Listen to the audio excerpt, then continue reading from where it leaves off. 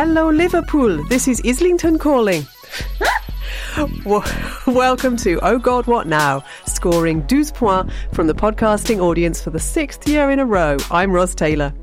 This week, the Home Office begins assembling its fleet of migrant detention boats. Who are we letting into the country? And what's the rationale behind it?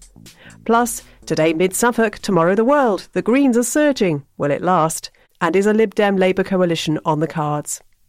And in the extra bit, for Patreon backers, hot mics and Freudian slips as we discuss the best on-air gaffes.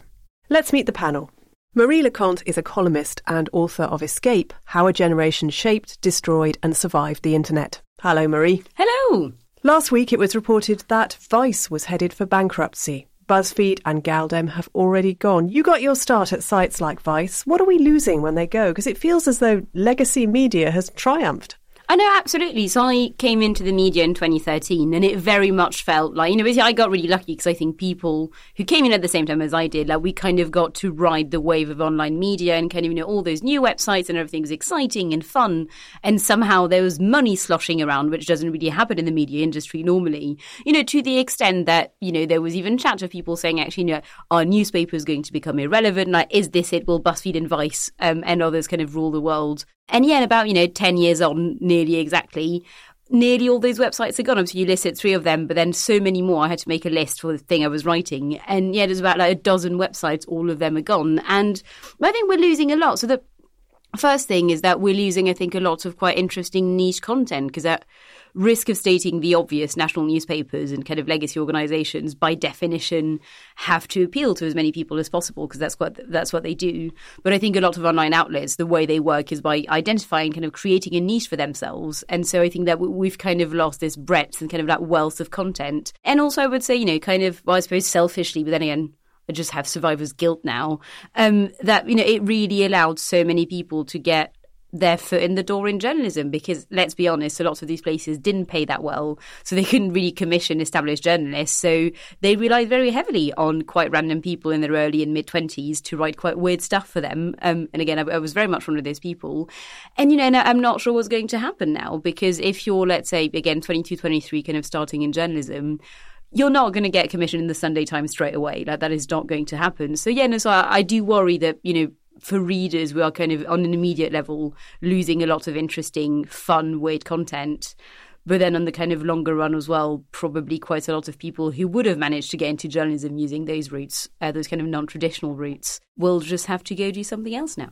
Yeah, it's interesting because for my generation, a lot of people came in via the internet branches of established media. That you might start work on the BBC website or, as I did, on the Guardian website. And it was a strange dynamic because you were simultaneously seen as the future, but also seen as a terrible threat. And but also at the same, because I did that at the Mirror for a bit. So I think it was both of those, but also you were kind of seen as an irrelevant child, where we had a little team doing quite fun internet content at the Mirror. And yeah, and same sort of we were very much viewed with suspicion, but also in quite a patronising way, I think, by other journalists, which was an interesting mix. And again, that was 10 years ago. Yeah, and of course now everything is so integrated, and rightly so, that I don't think you have that dynamic, which is a good thing, but probably makes it even more difficult to get into that organisation than it ever was. Naomi Smith is chief exec at Best for Britain. Hello, Naomi. Hello, hi. The Eurovision Grand Final is this Saturday in Liverpool. It feels odd to be having a European celebration in the UK, but I guess we should take what we can get. Do you enjoy all the geopolitical tensions on show? I've got to whisper this. I don't really love Eurovision. Oh my God! I don't really get it. I know. I'm gonna lose my job, aren't I? The best. I don't like it either. What? I think it's massively overrated. What? I know. I'm going to walk out. I'm going to walk out of this podcast. I must admit, I've not sat through an entire Eurovision. It's just too bloody long. Let's face it. And this is where everyone confesses. I'm so sorry. And, I have a lot of gay friends who are probably now going to excommunicate me for this. However, you said geopolitical tensions, Ros, and it is, there are major political moments. In 2019, do you remember when Iceland had the Palestinian flag? And 2015, Armenia used their song to mark a centenary of the Armenian genocide. And they do get admonished for this because there is sort of quite a strict no politics rule laid down by the organisers. And then, of course, people try to politicise it when the votes come in and EU countries vote against Britain because of Brexit. But I think that kind of falls apart when you consider how poorly the UK did pre-2016. And, of course, they did incredibly well last year. And it's probably overstated that countries close to each other vote for each other, because otherwise you probably always have the same winners. But I think what is lovely about it is that it is in Liverpool. I am such a massive fan of Liverpool. What a fantastic city. Lots of great things come out of Liverpool. I mean, Podmaster's Andrew Harrison, for starters. Obviously, the Beatles. And now we look set to have about a decade of Labour Party conference being in Liverpool every single year, because they've kind of done a massive block booking for several years ahead. And of course, Liverpool is hosting on behalf of Ukraine this year, which is very lovely. I may watch bits of it, but I'm not a massive Eurovisioner, and I'm not going to be staying up all night. And I don't think I've ever voted. Arthur Snell is the author of How Britain Broke the World and host of Doomsday Watch. Season 4 is out now, and the latest episode covers the extent of Russia's war crimes in Ukraine. Hello, Arthur. Hi, Ros. As if Ukraine doesn't have enough problems, there are new restrictions on grain exports from Ukraine to the EU, and the group of EU countries behind those restrictions include Bulgaria and Hungary. What's happened here? Yeah, well, also it includes Poland, which we think of as Ukraine's sort of closest friend in Europe. So what's happened is that up until Russia's invasion, Ukraine's huge agricultural exports had a tariff on coming into the EU, as you would expect, because, of course, that's one of the things about the EU, that it's better to be inside than outside. But then the tariff was lifted after the invasion as a sort of gesture of solidarity to the Ukrainians. But then the combination of lifting the tariff and then the Russians blockading the Black Sea ports meant that basically a glut of Ukrainian agricultural produce was reaching Central and Eastern Europe and completely undermining the farmers in that region. So even though these are countries that are not like Hungary necessarily, but certainly Poland and others have been very supportive of Ukraine, they're not so supportive that they're willing to screw over their own farmers. It's difficult, isn't it? Because you want to keep those countries on side and not peeling off and perhaps starting to ally themselves with Putin. Yeah, and if you look at Hungary have been on Russia's side from the start, but that's very much linked in with Viktor Orban's kind of mini-me authoritarianism that he's doing there. But it does show this wider problem that people showed an enormous amount of solidarity with Ukraine. But of course, there are still economic pressures on those countries, and particularly farmers tend to operate a pretty sort of nationalist approach. Don't forget, in 2 weeks, we'll be back in the flesh at the Leicester Square Theatre. On Wednesday, May the 24th, join me, Alex Andreou, and Arthur plus Marie doing her first live show. Woo! Any requests for the rider, Marie? 1 bottle of champagne. Just 1 bottle. Honestly, not 10, because I think 10 would be, the nice audacious rider. I am being very reasonable. I've not specified the size of the bottle of champagne, to be fair. So you're going to be a Nebuchadnezzar or something, whatever it's called. Absolutely. Excellent. It'll be a fantastic evening of political sniping, backbiting and nitpicking, just like the regular show. But you'll be able to see as well as hear us losing our tempers. Tickets are on sale now. Go to leicestersquaretheatre.com to book your spot. Patreon backers get a discount too. Check your inbox.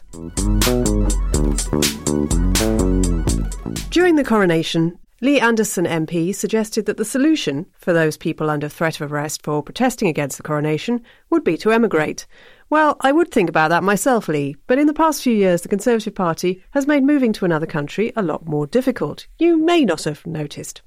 The UK's immigration rules are in a confusing place at the moment. On the one hand, over 300,000 visas have been issued to Ukrainians since the war broke out.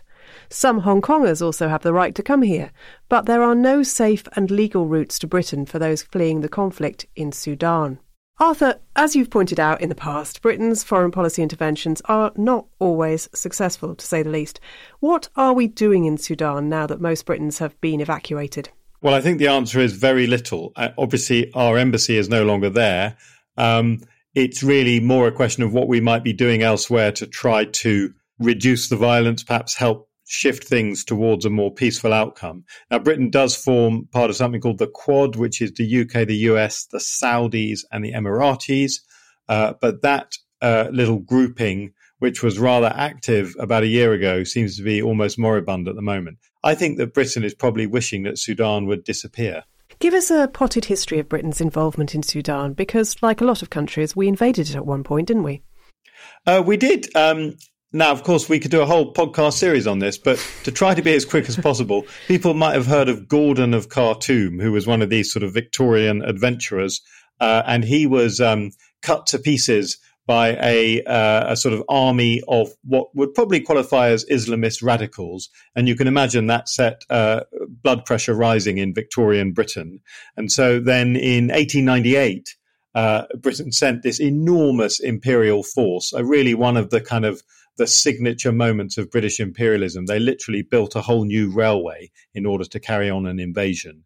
From that point onwards, Sudan was a sort of colony of Britain. But I say sort of because it was technically under Egypt, and Egypt, although basically run as a British colony, was technically part of the Ottoman Empire. So it's a bit confusing, but it was basically a colony. So did we leave around the time of Suez? Yes, so a bit earlier. So in '56, the Sudan became independent, and arguably the first sort of post-colonial independent African state. But throughout the time of British colonialism, it was run very much as a North and a South Sudan, and that tension, among many others, existed in the country throughout its history. And of course, we know about the independence of South Sudan that came as after decades of war. Are people now fleeing the civil war there, and where are they going? There's a lot of migration routes sort of heading in all directions. So you're looking at refugees going into Egypt. There are refugees heading into South Sudan, one of the world's poorest countries. But of course, it's also it's a huge country in itself. And so there's a lot of internally displaced people as well. There's clearly a humanitarian case for helping Sudanese refugees. There's a civil war there. Is this one that's likely to persuade the British government? I don't think so. I think whether justified or not, it will be fairly easy for the government to claim that this is an internal conflict. You know, we're not involved. To the extent of our recent involvement has been trying to support the different parties to reach a kind of peaceful conclusion. And in that sense, whilst you can criticize that argument and talk about the colonial history and all the rest of it, it's very different to something like Afghanistan, where we were literally, an occupying army not that long ago. The Home Office has a very large backlog of asylum claims, and the plan was to fast-track ones from countries like Yemen, war-torn countries. How is that going? It's going badly. There was this idea for a fast track, and the people trying to get onto that scheme was supposed to fill out an extremely complex form.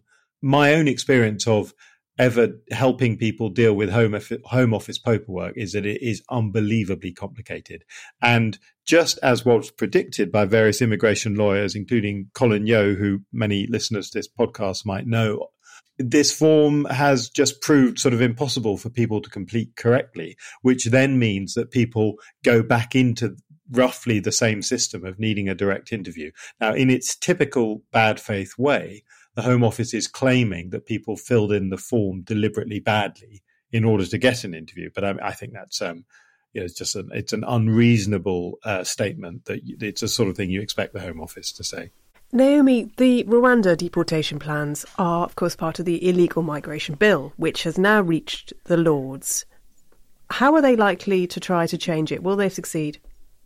Well, they're extremely likely to try. However, the opposition parties seem to be very divided on the best approach to it. So reports this morning, we've recorded this podcast on Wednesday, are that Labour are refusing to back a Liberal Democrat fatal motion. So that is likely to fail. Labour's argument being that the government is going to bung it all into the next King's Speech to force it through anyway, and then they would lose their right to amend it. The debate today does not include a vote on amendments. That will come later. It's worth pointing out. And it's just worth remembering what this does to our soft power globally. The UNHCR has said the legislation would amount to an asylum ban and be a clear breach of the Refugee Convention. And that, of course, undermines our reputation on the world stage. It's a horrible, horrible piece of legislation, and it is progressing incredibly fast through Parliament. And peers, I hope, are very attuned to the consequences of that haste and lack of parliamentary scrutiny that it's getting as a consequence. The purpose of the illegal migration bill, of course, is to try to deter migrants because there are, as we just heard, there's a huge backlog and there are a lot of people who the government is scrabbling around to try to find places for them to live. I mean, they're pulling kids out of schools as they try to find accommodation. The Netherlands has started using ships to house migrants, and that's also the UK plan. What does being locked up on a ship for months on end mean for migrants? I mean, misery, probably. Outbreaks of horrible illnesses. One of the reasons I have never been tempted to go on a cruise ship is because I've read far too many horror stories of norovirus outbreaks. And that was before the pandemic, when, if you remember, quite a lot of large ships weren't allowed to dock in ports because of outbreaks of coronavirus on them. It's hard to know exactly what these ships will actually be like. But when you consider the conditions of Napier Barracks, I think it's right to be very, very concerned. And you rightly mentioned, Ros, the Netherlands have been keeping people on a ferry. Oddly, some of the people they've interviewed seem to prefer it compared to the camps, where they were forced into a room with, too many other people. But I would hardly say that was an advertisement for copying it and following suit. I just can't see how it's anything other than a floating prison. Why does the Home Office seem to be unable to process these applications? Is it a personnel issue? Remember back in February, Sunak announced he was speeding up efforts to clear that mammoth backlog of claims by removing the need for interviews and replacing it with a requirement for claimants from certain countries like Afghanistan and Yemen to fill out a questionnaire from which that asylum claim would then be judged. And that should set off alarm bells, as it's really unclear on what grounds someone's questionnaire would be declined. And I would imagine that the threshold is probably very low. I saw today in the Times, there was a government source reported who said the whole thing has just been a complete mess. Only 10% of the forms have been completed properly, so interviews have had to go ahead anyway. And some accusations from government that lawyers are briefing applicants, as Arthur said, to deliberately mess up their forms so that they get an interview.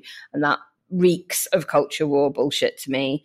Why can't they? I don't know, but they're not, and it's disgraceful. And it's, real people's lives being destroyed with every single minute that passes that they're not being sufficiently processed. Marie, a lot of us have been hoping that Keir Starmer would take a stand against the illegal migration bill. He has not. He said today that he wouldn't repeal it. Is there any recent Tory legislation that he would repeal? So I believe he did make one statement on anti-strike laws and the fact that Labour would repeal them. But that was very much the exception, because actually quite recently a lot of activists called on Labour to repeal the new anti-protest bill. And currently, I think, there's some noises being made, but none of them sound in any way sort of certain that anything will happen. But, what is quite interesting about this is that it's kind of an issue that's been rumbling on for a bit, because obviously we also had Keir Starmer saying that he's probably not going to reverse anything on tuition fees anytime soon, even if he wins. And yeah, you did have a number of Labour supporters starting to ask, actually, what are you going to do? Like, what's the point of you if you're going to come in and not actually repeal any of the sort of madder Tory bits of legislation? But then Sir Louise Haigh, who's a Shadow Secretary of State, made the point of saying that actually it would be falling into the Conservatives' trap to kind of decide to repeal every single bit of legislation they didn't like, because actually that would take up so much time. Labour would have to come into government and effectively spend the first 100 days just repealing everything and not doing anything of their own, which would not actually be a good use of anyone's time. So actually using either secondary legislation or kind of tinkering around the edges would probably have the same effect without repealing everything wholesale, which I sort of buy, I suppose. It's a kind of wait and see situation, I think, but that feels like a reasonable explanation. I don't think it does. I had a quick look into this before we recorded, and I don't think that secondary legislation tinkering can do a hell of a lot to override primary legislation, or it could maybe make it slightly less bad, but I don't think it's a very, very kind of woolly attempt at appeasing the Labour core vote that will be incensed by what's happened over the last while with this deeply authoritarian move from the government on various different bills, now acts, and how they're impacting people. So I'm not totally convinced by Louise's argument in terms of my reading of how legislative tinkering can be effective. So net migration from legal routes like Ukraine and Hong Kong and things like NHS work visas is up a lot now. Is the Tory focus on small boats actually a deliberate ploy to keep our attention off that and off talking about bigger issues about migration and on to illegal migration? That is a good question. And I think that actually what's been really fascinating about this is that that gone entirely under the radar, the whole, the fact that illegal migration numbers had gone up and up and up in recent years, and especially again in the past couple of years since Brexit. And so which is probably why. So in a weird way, I'm not even sure that's the Tories trying to go, look over there, because actually no one had even really noticed in a sort of meaningful way that happened. No, I think it may just be as easy as actually Britain does desperately need migrants to come and do jobs and work here and live here, because it's that sort of country, that sort of economy at the moment. And I think it's more of a case of the government kind of not saying or doing anything and not drawing attention to it, perhaps, by talking about it in any way, because they know will probably be quite unpopular with, swathes of their own electorate. But yes, no, I found it really interesting, because I'm entirely happy to admit that passed me by as well. Turns out we are, post-Brexit Britain is welcoming more immigrants than ever. I suppose if we talked about that, we would have to talk about how badly we pay jobs in social care in the NHS, for example, and then we might have to ask whether it was reasonable for people to strike over pay, and that would get us into a whole other can of worms. Oh God, yeah, that's an entire other episode, isn't it? Indeed. Arthur, a Trump-era immigration policy called Title 42 is about to expire in the US. What is Title 42? Well, rather as we were just talking about the way that Keir Starmer might end up finding it quite useful to have some very sort of hard right legislation on his books, Title 42 was a Trump-era public health restriction which related to the COVID epidemic, but it basically gave huge powers over immigration under the sort of guise of being a public health restriction. So does it mean that there might be a surge in immigration when it expires? Well, right. So because the COVID emergency is officially over now, it expires on May the 11th. And that would then make it harder for the Biden administration to send people back into Mexico or return to their home countries, except that then the Biden administration is planning its own policies to sort of to make up for that. This was a Trump-era policy. Trump himself has just been found guilty of sexual assault in the 1990s, to no one's surprise, I think. Will that hinder a presidential run? I'm really depressed to think that it might even help him somehow. His whole presidential campaign is predicated on this idea of sort of grievance, of the idea that there's a certain element of American society that is somehow being laughed at by the Washington elite and all the rest of it. And he just plays into this, and he talks about the greatest witch hunt in history. Yeah, I who knows? I mean, it ought to, of course, in any normal scenario. Let's not forget he's already being charged with criminal offences relating to tax issues. Of course, he also started an insurrection. These are all things that you would think would rule you out, but it doesn't seem to work like that. So the more that we hold him to account, the more he escapes accountability. It's an awful paradox, isn't it, that I have trouble getting my head around, and yet I understand how and why it's happening, but I still have this cognitive dissonance where it's mad. Yeah, it is mad, and it's a function in part of, I think, the electoral college system, which means that because he doesn't have a chance of winning an election in a normal presidential election that most countries have, where the person who gets the most votes is president.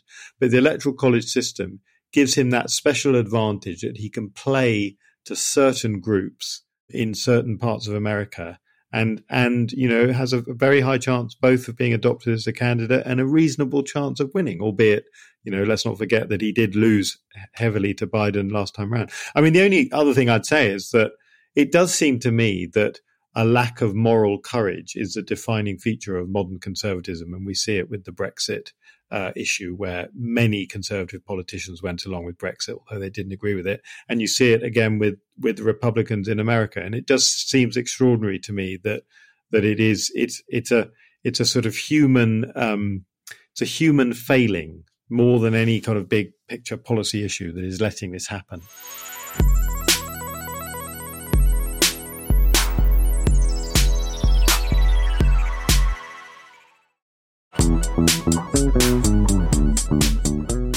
Okay, it's time for But Your Emails. Keep them coming in, by the way. We may not have the answers, but we love talking about the problems.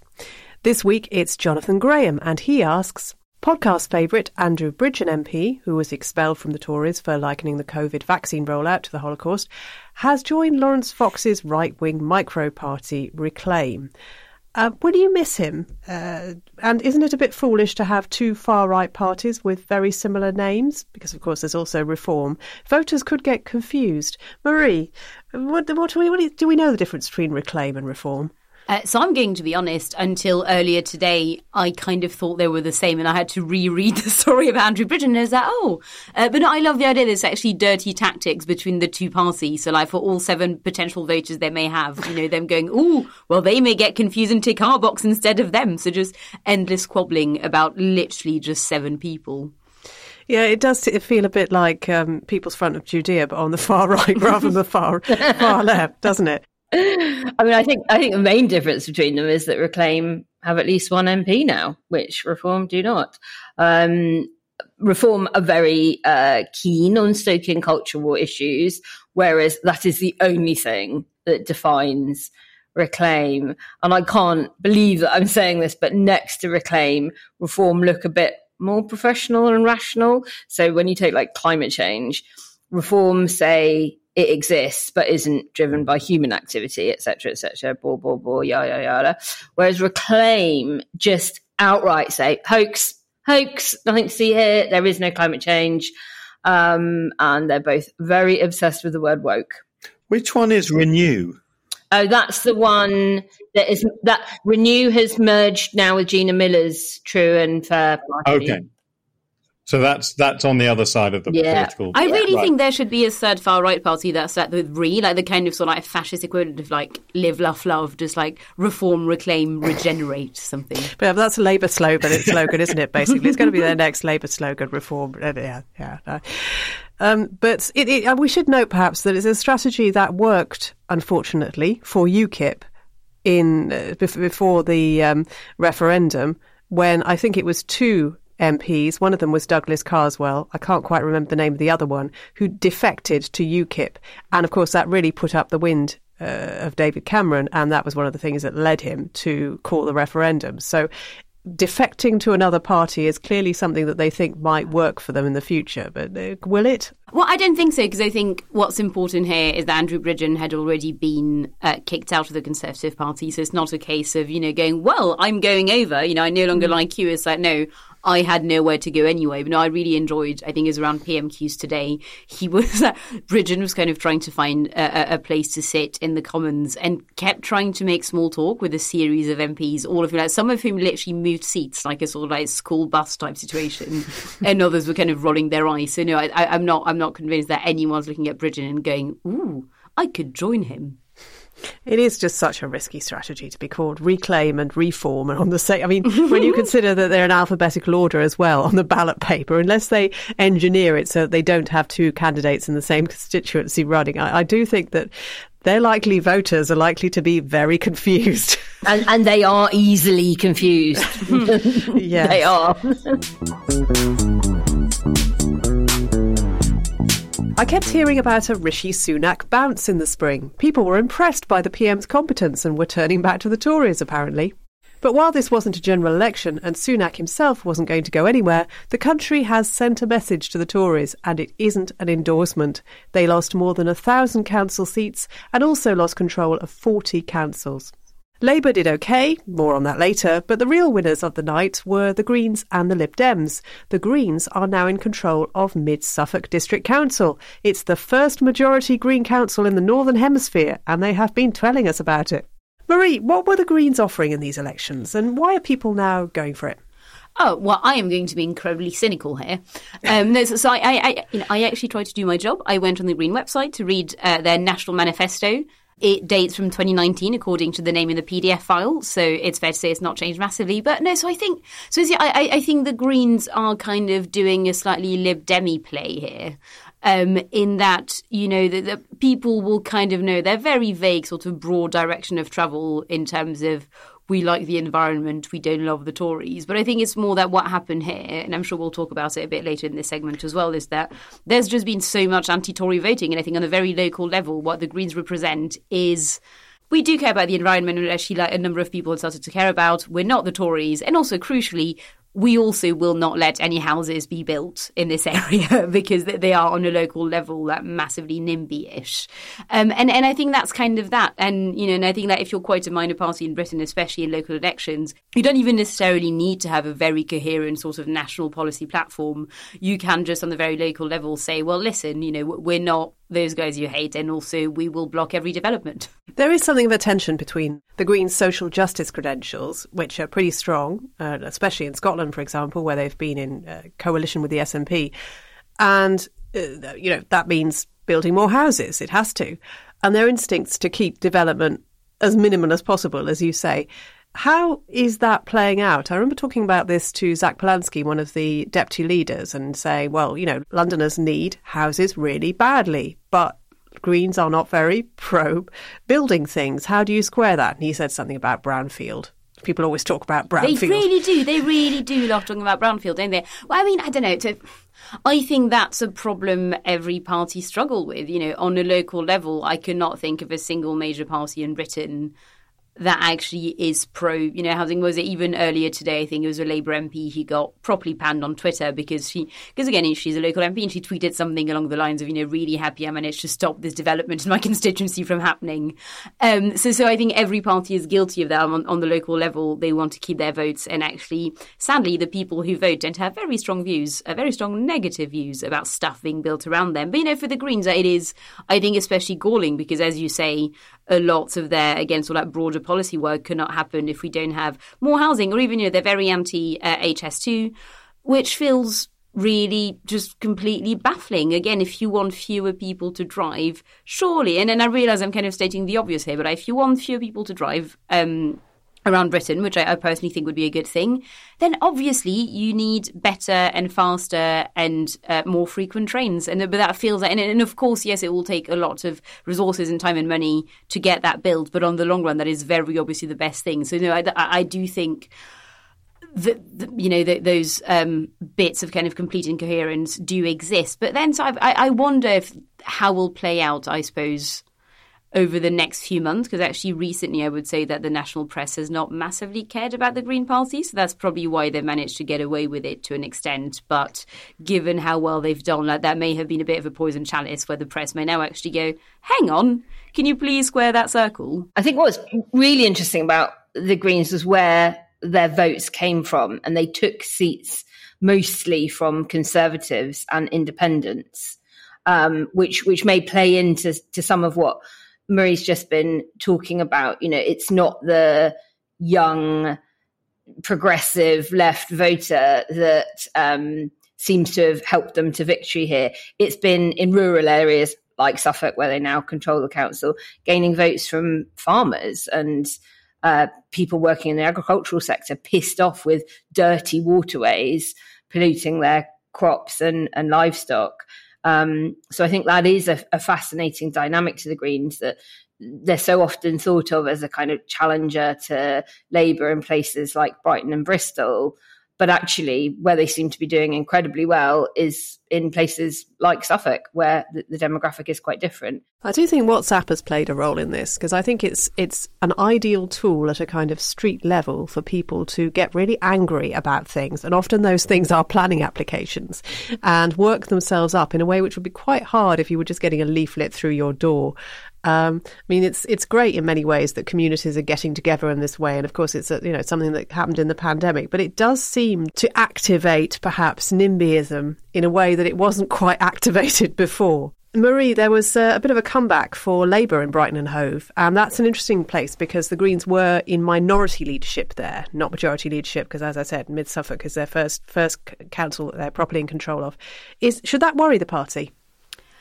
Probably. I mean, it's not. And I'm going to be entirely honest here and say that I've not been entirely following every single minute detail of the way Labour, the way the council has been run in Brighton. But from what I've heard, from people who live in Brighton and from kind of general chatter, they were quite bad. The Green Party was actually quite bad at running services in Brighton. I remember wasn't there strikes of bin men, and actually stuff did keep going wrong. So and I think again that probably happens quite a lot in very small parties who start winning for literally the first time ever, when it's not, they didn't really know what they're doing. So yes, I mean, and I suspect that also again, Brighton is a big city, etc. So that can't be easy as a kind of first go, even though again they were just minority leadership. So I mean, yes, it should worry them, but clearly I think that's not a new thing. Clearly they'd not been doing a very good job in Brighton for quite some time anyway. Naomi, did you see evidence of people voting tactically last Thursday?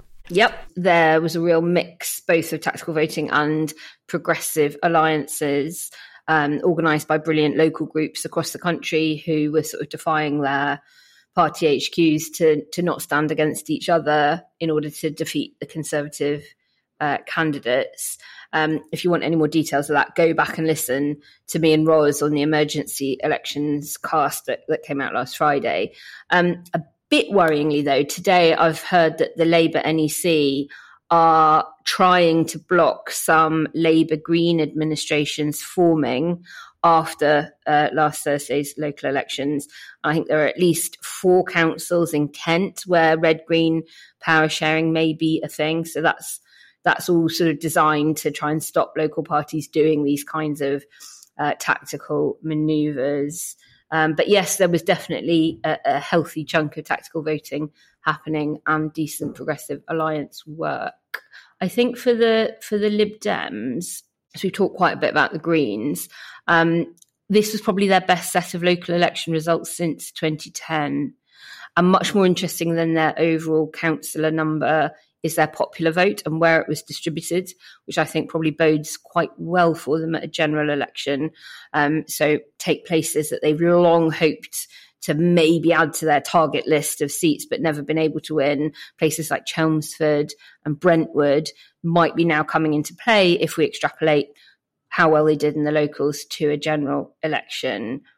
But, and here's a big but, in every election since their inception in the 80s, the Lib Dems have overemphasised how many seats they could win at a general election. So even under their highest point, Charles Kennedy, 2005, returning well over 60 MPs, I think it was 62 or something they got. They'd been briefing it would be 100. We had all of that hubris turn to nemesis with Cleggmania in 2010, then leading to almost wipeout in 2015. In 2019, and the European elections, it all went to their heads, and you then had Jo Swinson saying, I'll be the next Prime Minister. So the concern for me at the moment is that they could be very high on the fumes of last Thursday and now start going after more seats than was in their original target list for the next general election, and then start splitting votes with Labour, allowing the Conservatives to stay in. Yeah, I mean, by the same token, the swing to Labour in the locals, because so many people voted tactically, presumably, would not be big enough to deliver a Labour majority. Do you sense that people will, be quite savvy about it and will be able to see who the likely winner is in order to avoid that scenario? Only if they listen to better written tactical voting advice, because when people are asked who is in second place in their constituency, invariably they get it wrong. So we know this from academic studies that have been done. Very few people know who is in second place. And I don't blame them, because who the hell has got time to nerd out on that kind of stuff? Throw in then the big changes we've had in the party since the last election. Starmer is definitely not Corbyn. Davey is similar-ish, but not that different. Not that similar to Jo Swinson. In fact, actually, before we record, it sounds like Adam Price, leader of Plaid Cymru, is on the way out. And by my reckoning, that means none of the GB party leaders at the next general election will be the same ones that led their party into the 2019 general election. So things have changed quite rapidly. And then we have constituency boundary changes coming into force in July, which means that your constituency name may well have changed. The makeup of the constituency could be a bit different. It might be bringing in some more Conservative wards, some more Labour wards, etc. So I think tactical voting advice from a source that is rooted in up-to-the-minute polling data rather than the outcome at the last election will be critical to making sure people do the right thing. I think also on the Labour majority point, I'm concerned, cast your mind back 6 months ago, Labour had between a 20 and 30 point lead, depending on the day of the week and which pollster it was. And they've now got close to a sort of 12 to 15 point lead at the moment, which is really quite a big drop in the last 6 months. And on average, the incumbent party of government tends to get between a 5 to 8% bounce about 6 to 12 months out from a general election. So at the moment, I really cannot allow myself to be anything other than hyper-vigilant and concerned that we're not out of the woods yet from more Tory rule. And I'm telling you, 1992 fears should be running deep for all of us at this moment in time. Arthur, you were canvassing for the Lib Dems in Gloucestershire. What were people telling you on doorstep? Yeah, well, by a weird quirk of the electoral system, I was mostly focused on a council by-election rather than these main local elections, but it's the same campaign, basically. A couple of interesting things. One is that things like the cost of living crisis and rivers full of shit from sewage, you won't be surprised to learn, are very high on people's agendas, and people feel very clear about the fact that it's the Tories that have done that to them. Just on the NIMBY point, there is a slight myth that the Lib Dems go around winning elections by being opposed to housing. And actually, that is, if I look at, for example, the platform the Lib Dems had in Tewkesbury, which is just in North Gloucestershire, where they took loads of seats and the Tories were booted off the council. That's not on the agenda, and it's not on the agenda in other areas. So I'm sure it's part of the discussion on doorsteps, but I think it's being overdone, the idea that the Lib Dems are a secret NIMBY party. It's certainly not on the election literature. And as I say, when I was knocking on doors, people weren't talking about it as nearly as much or at all really as they were about the basic economic crisis, which people are very clear who's responsible for. Were people hesitating between the Lib Dems and the Greens? Yes, definitely. So in the Stroud area, where the Greens have always been a bit of a local force, it's challenging, and it's the classic, the classic progressive alliance dilemma. If you have a place where there's more than one, progressive party, people find it difficult, and their individual candidate quality, is still very important. That was making up their minds, the quality of the individual candidates rather than the actual policies. And I think the quality of the campaign, and again, this is to pick up on something Naomi was saying. Definitely the risk for the Lib Dems is they get overexcited and do too much targeting. Or too little targeting, spread themselves too thinly. But the thing about the Lib Dems is they only win elections by getting loads of enthusiastic volunteers, because people aren't going to sort of instinctively, or not many people are going to instinctively vote Lib Dem. You need to be sort of reminded to do so. And so in that sense, traditional campaigning, including sticking leaflets through letterboxes and talking to people, really makes a difference.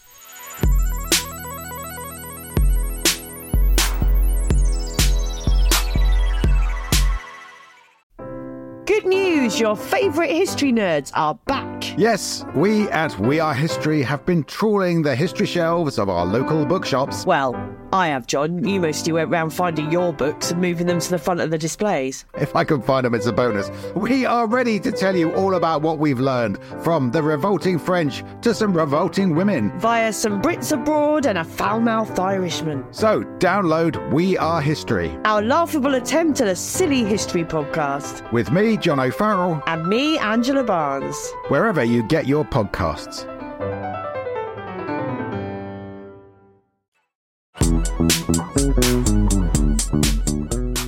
We've We've reached the end of the show, so what are the stories that have gone under the radar this week? Naomi, what's yours?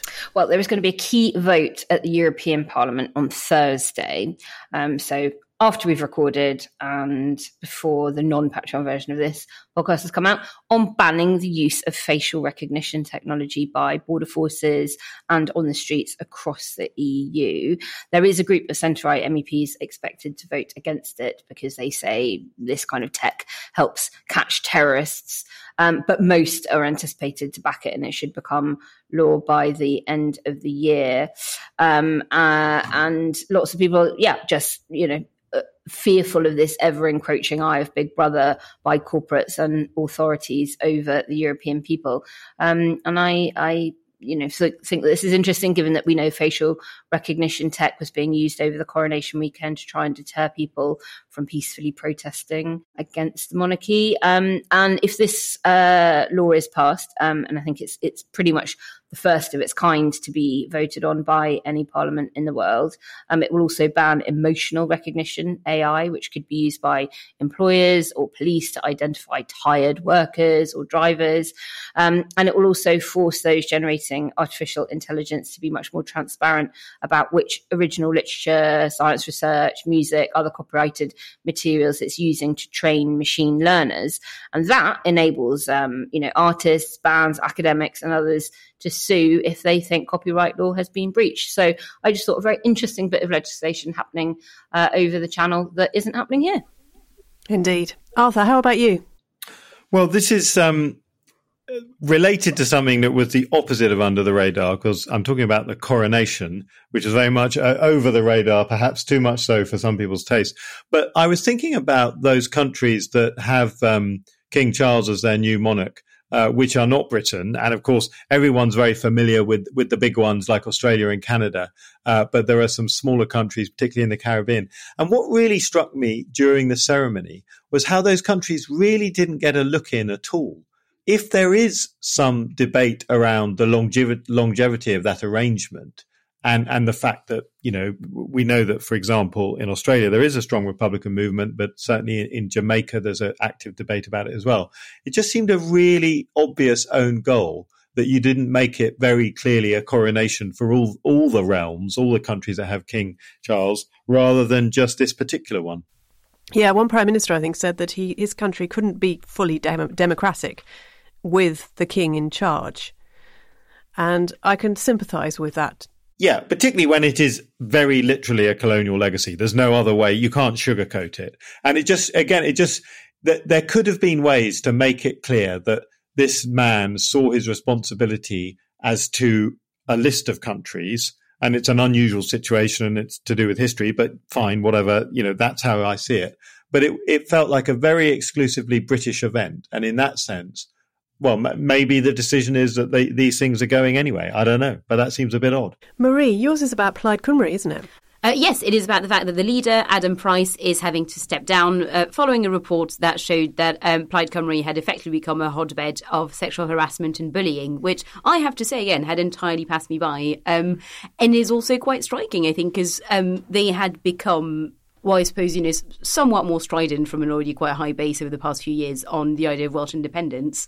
And I think coupling this and what's been going on with the SNP, it is not a good time at the moment to be a nationalist party in the United Kingdom, I would say. Well, if he does go, I hope they do replace him with a woman, because other than Carla Denyer, who's the co-leader of the Green Party, there is now no other party in GB, props to Northern Ireland, but in GB that would have a woman as leader. And mine is about Camden Council. Sorry if that sounds a bit specialised, but I think the same principle applies to lots of councils. It was fined £500,000 this week by a court for basically failing to implement fire regulations, for failing to sort out a block of flats. And a young woman died in a fire as a result of that negligence. Now, that's tragic, and clearly Camden should be held responsible. But was it really Camden's fault that they are struggling to fulfil all their responsibilities in this area because they're so short of money and they can't do all the repairs that they want to? Or is it actually the responsibility of central government to make sure that councils can afford to do this kind of thing? And £500,000, it's going to make a small dent, but a reasonably, important dent in Camden's ability to actually do its job. Is it really useful to fine councils who are already cash-strapped when it's going to have an effect on their services? Stay tuned for the extra bit after Demon is a Monster by Corner Shop and the traditional thank you to our patient army of generous supporters. You too could join them and get the podcast early and without ads, plus lots more. And don't forget Oh God What Now live at Leicester Square Theatre on Wednesday the 24th of May. Tickets are out now and Patreon people get a discount. Search Oh God What Now Patreon to find out how to get yours. We'll see you next time.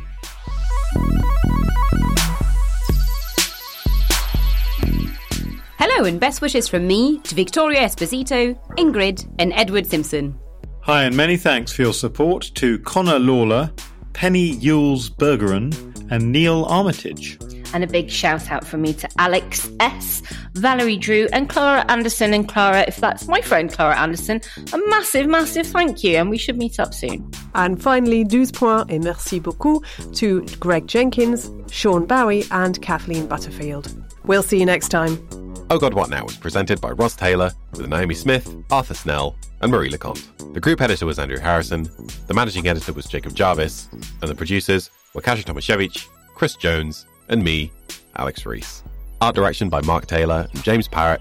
Oh God What Now? It's a